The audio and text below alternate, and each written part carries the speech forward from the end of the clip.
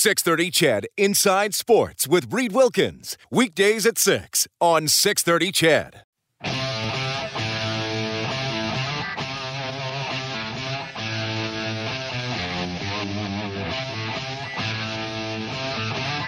Okay, it's been a pleasure to bring you another year of Inside Sports here on 630 CHED. We're looking back on some of our favorite interviews, including this one with former NHL referee Tim Peel, who was telling me about life after the NHL.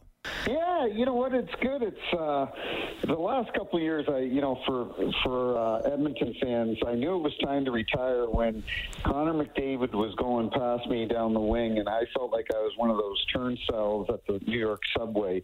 And I figured I'm getting older, and the players are getting younger, so it was time to get out. But the game's so much fun, and Edmonton they're so fortunate. I took my son Bronson to watch McDavid play in St. Louis the other day. And that's when Yamamoto scored with 27.5 seconds to go in. And it's just amazing watching him play. He's the fastest, most skilled player I've ever seen live or at any point. Well, I'm sure fans love hearing that, and it's cool you're watching the NHL, and you're mentioning the players. Like, I'm curious though, when you watch a game, and I know you're doing some stuff with Daily Faceoff, I think, talking about rules and officials. When you watch a game, how much is watching the skill level of the players, and how much are you still putting yourself into the heads of the referees on the ice?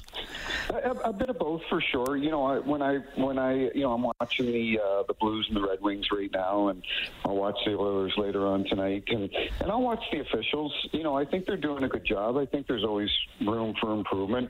I know there was a concern with maybe not the Edmonton organization, but certainly the fans, that Connor wasn't getting the calls at the beginning of the year, and some of them justifiably, I would agree with. But I think as of late, he's been getting those calls, and he's just such a skilled player that when he does get tripped or hooked, it really sticks out. And but no, I'm a fan now, and my son, he plays here in St. Louis. He's on a select team, and Jamal Mayer's the ex-NHL player. Him and I coach the team together, and I'm just having fun, enjoying it, and enjoying being a fan. You mentioned McDavid, and of course I was going to ask you about that anyway, so we'll go down that path a little bit. And you mentioned being on the ice with him and how fast he is, and there are a lot of fast players in the league. I mean, we watched Gurianov last night for Dallas burning on the Oilers and score a goal. Is it...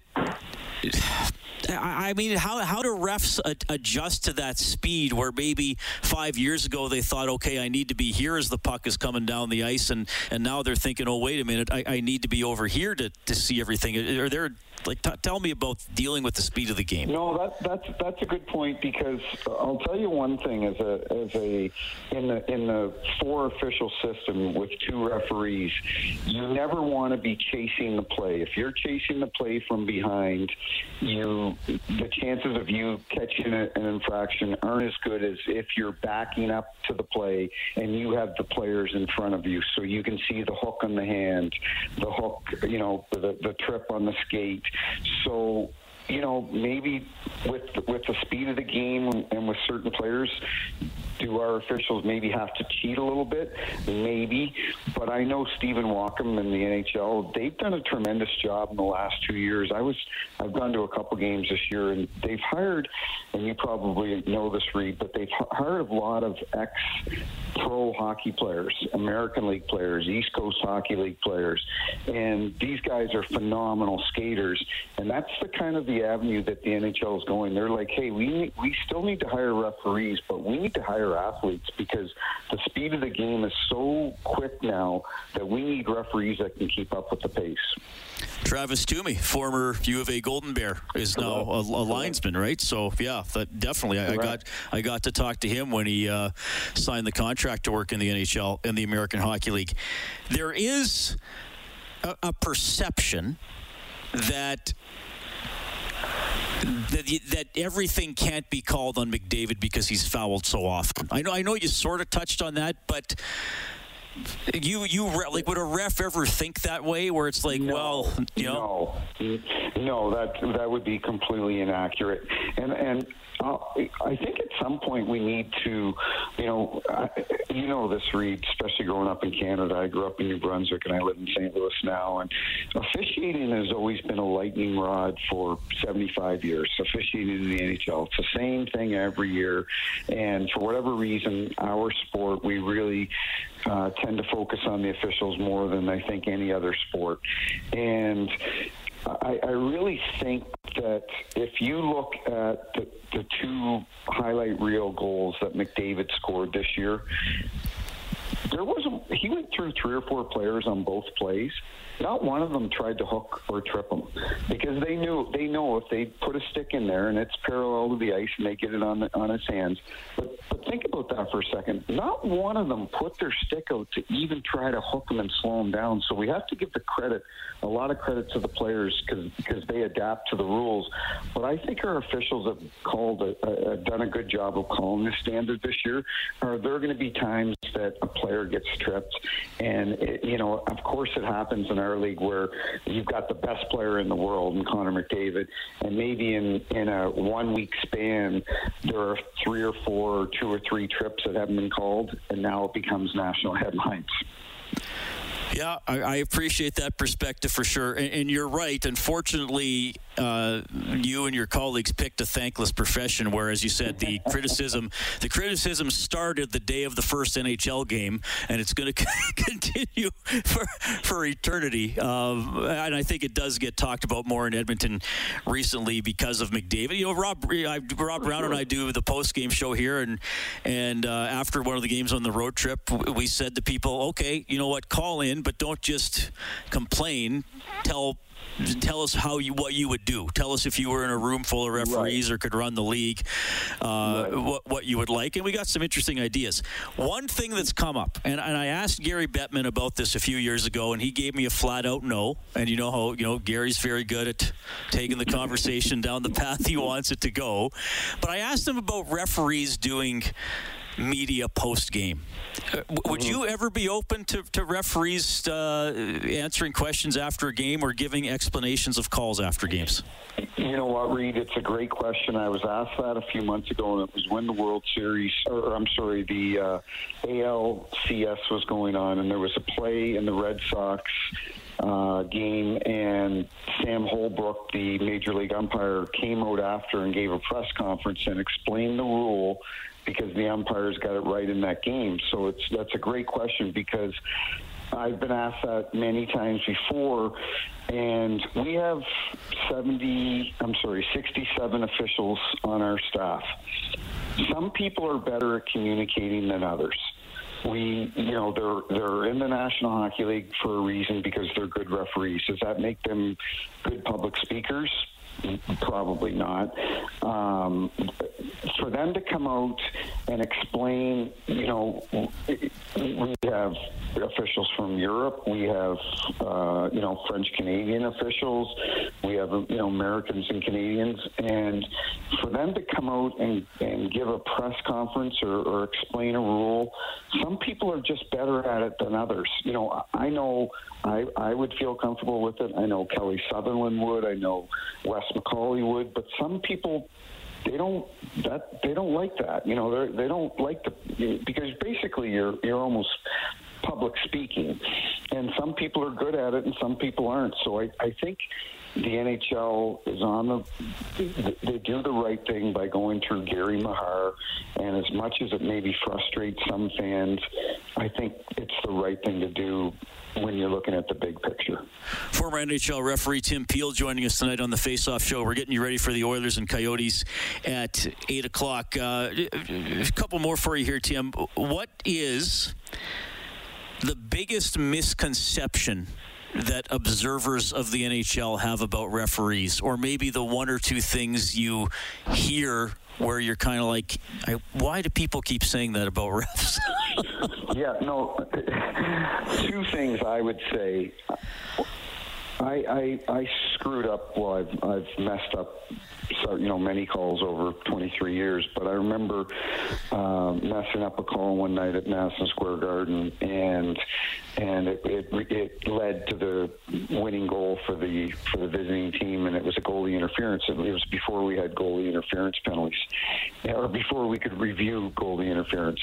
And Lundqvist had been interfered with, and the game ended, and they lost 3-2. And I went back to the hotel, and I had a pit in my stomach for 3 or 4 days because I knew I had determined the outcome of the game. And a lot of fans and maybe players, and maybe media think that all the refs just go back to the hotel and have a couple beers and they don't care. But that's the biggest misconception. We care more than anything. We take a lot of pride in our job, and that's what got us to the NHL level, is taking pride in our job. And the other thing that I hear of all the time is, it was a makeup call. It was a makeup call. Well, was it a penalty? Well, yeah, it was a penalty. Well, why are you saying it was a makeup call then? And that happens when 3 or 4 or 5 penalties have been called against one team, and all of a sudden another team takes a penalty, and instantly the refs go, oh, it was a makeup call. Well, or the announcers go, that was a makeup call. Well, no, it wasn't a makeup call. Was it a penalty? Yes, it was a penalty.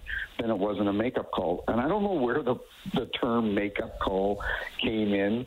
I'd like a history buff to find that out for me, because it's been used so much over the last 20, 30, 40 years, makeup calls. But two things, there's that, and our referees take a lot of pride in their work. We get rated throughout the season, and if we're not rated high enough, we go home at the end of the season. And the 20 referees out of the 34 go on to work the playoffs and get paid bonus money per round to make the playoffs. So there's an incentive there for you to be one of the top-rated officials, because you can make some extra money during the playoffs. Yeah. See, well, so this is why I always jump at the opportunity to interview a referee or a former referee, because you get the human side of it, right? And I liked how you talked that you take the baggage of a rough game back to the hotel, just like a player might who went -5 or scored on his own net or whatever. So yeah, no, and you're right. And sorry to, but just one more thing is I remember a few years ago I called a penalty against Boone Jenner in Columbus, and I looked at the replay and it was a terrible call, and the whole time we just don't make a call and we go, well, I don't care what happens. The whole time I was going, man, I hope the other team doesn't score on the power play. Man, I hope the other team doesn't score on the power play. They kill it off. I go over towards the coach, John Tortorella, standing there, and Boone Jenner sitting in front of him, and I go to Boone. I go, Boone, I looked at the replay. It was a bad call. I'm really glad you killed it off. And instantly, on their bench, 3 or 4 players go, oh, Peelsy, don't worry about it. And Torts looks at me and goes, thanks for coming over. That's all they want. We're going to make mistakes. It's human nature. We're going to miss calls. We're not watching it in slow-mo. We're not watching it 3 or 4 times. We're calling it in real time. But as long as you acknowledge that you did make a mistake to the players and the coaches, they can accept that. So let me, and I know you've told the story, but I haven't had you on my show. You had the incident with the open mic last year. I went back and watched it. Remember that? Yeah, I bet you do. I went back and watched it today, and I'm glad I did, because actually the sentence you were saying got cut off. So maybe the context of what you were actually communicating wasn't what you were going to communicate. You said something like I was. I wanted to get a right. So what's your version of this here? What you lived it? What happened? So I had 4 weeks to go. I was retiring. April 24th was my final game, and I had made a call. I sincerely thought Victor Arvidsson had kicked the Detroit player's feet out, and I watched the replay, and because we had a TV timeout, and I watched the replay, and I said to Kelly Sutherland, Kelly Sutherland's one of our top 1-2 officials in the league, and we came up together, and we had a lot of respect for each other, and it was more more my embarrassment that I had made this call, because that's not the type of penalties that I called. I worked playoffs almost every year that I was in the league, and there was a reason, because I didn't make crappy calls, and I made a crappy call. And I simply said I wanted to get a penalty against Nashville, and my verbiage just came out wrong, because I didn't want to get a penalty against Nashville. Kelly and I called 2 penalties against Nashville the entire game. So obviously my intent wasn't there. And because I wasn't going to see Nashville again, because I only had 4 weeks to go in my season, I had been down to the dressing room before the game to talk to their equipment managers and give them some gifts and so on, to thank them for everything they had done for me over the years. And Todd Richards, the assistant coach, was sitting there, and we talked for half an hour about horses and our kids and just life in general. So I didn't go out on the ice going, I wanted to get a penalty. I just, for whatever reason, and I still have no idea to this day why I said it, my verbiage just came out wrong. And I just want everybody to know it wasn't like I with 4 weeks to go in my season, I thought, you know what, I'm going to blow up 23 years of my career. And I said to my wife when I came home, because it was a tough day, that next day when I heard that I had worked my last game. And I said, everything I have is because of the National Hockey League. And I said, it's amazing. I said, in the world we live in now, I said, 23 years, I built a reputation up, worldwide, North America, especially in my adopted hometown of St. Louis. I'd done the Olympics and Winter Classics and All-Star games and playoff games, and a 2-second audio clip took it all away. It wasn't like I got charged with domestic abuse. I said a racial slur. I got a DUI. Let's really put things in perspective. I said the wrong thing, and it came out wrong, and that 2-second audio clip completely destroyed it all. Well, Tim, it was headlines, and guys like me did talk about it, but I do think you're remembered for far more than that. So I hope you know that, and I hope. I appreciate that. Yeah, and I hope we can talk again. I know it's American Thanksgiving. Absolutely. I just want to ask you. One more, and I often ask this of referees or people who have had incredible careers like you. It's a thankless profession sometimes, as we've talked about. Sometimes only the mistakes get pointed out. But, we need boys and girls to become men and women who are officials. So what would you say to those teens who are maybe making a few bucks a game, reffing minor hockey or minor basketball, and they're not sure if they want to stick with it? What would you say to them? That's a great question, Reed, because I actually have a referee school here in St. Louis. It's my 3rd year. We just completed it this past spring, and we're trying to improve officiating in the St. Louis area. And I said to them, the kids are 14 to 21, 24 years old, and I said to them at the training camp, I go, you have to, I know it's difficult, but you really have to try to ignore the white noise, these crazy parents. I don't know. I think our parents in hockey are honestly the craziest of any sport. And I don't know why, because maybe they all think their son's going to play in the NHL.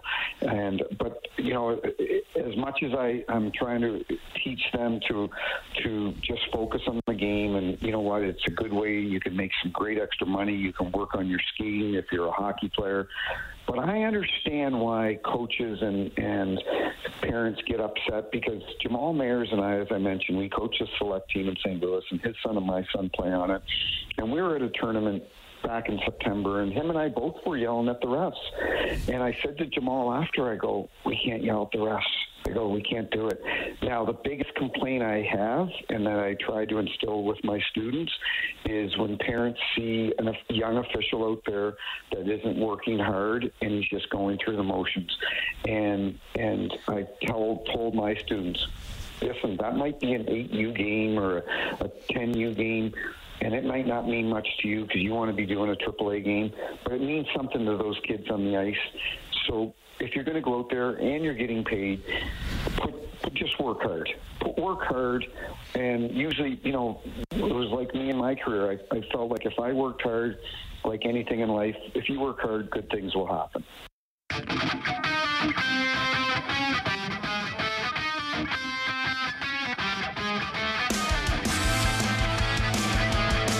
New Year's Eve is going well. Thanks for spending some of it with me here. Best of Inside Sports on 630 CHED, looking back at some of my favorite segments from 2021.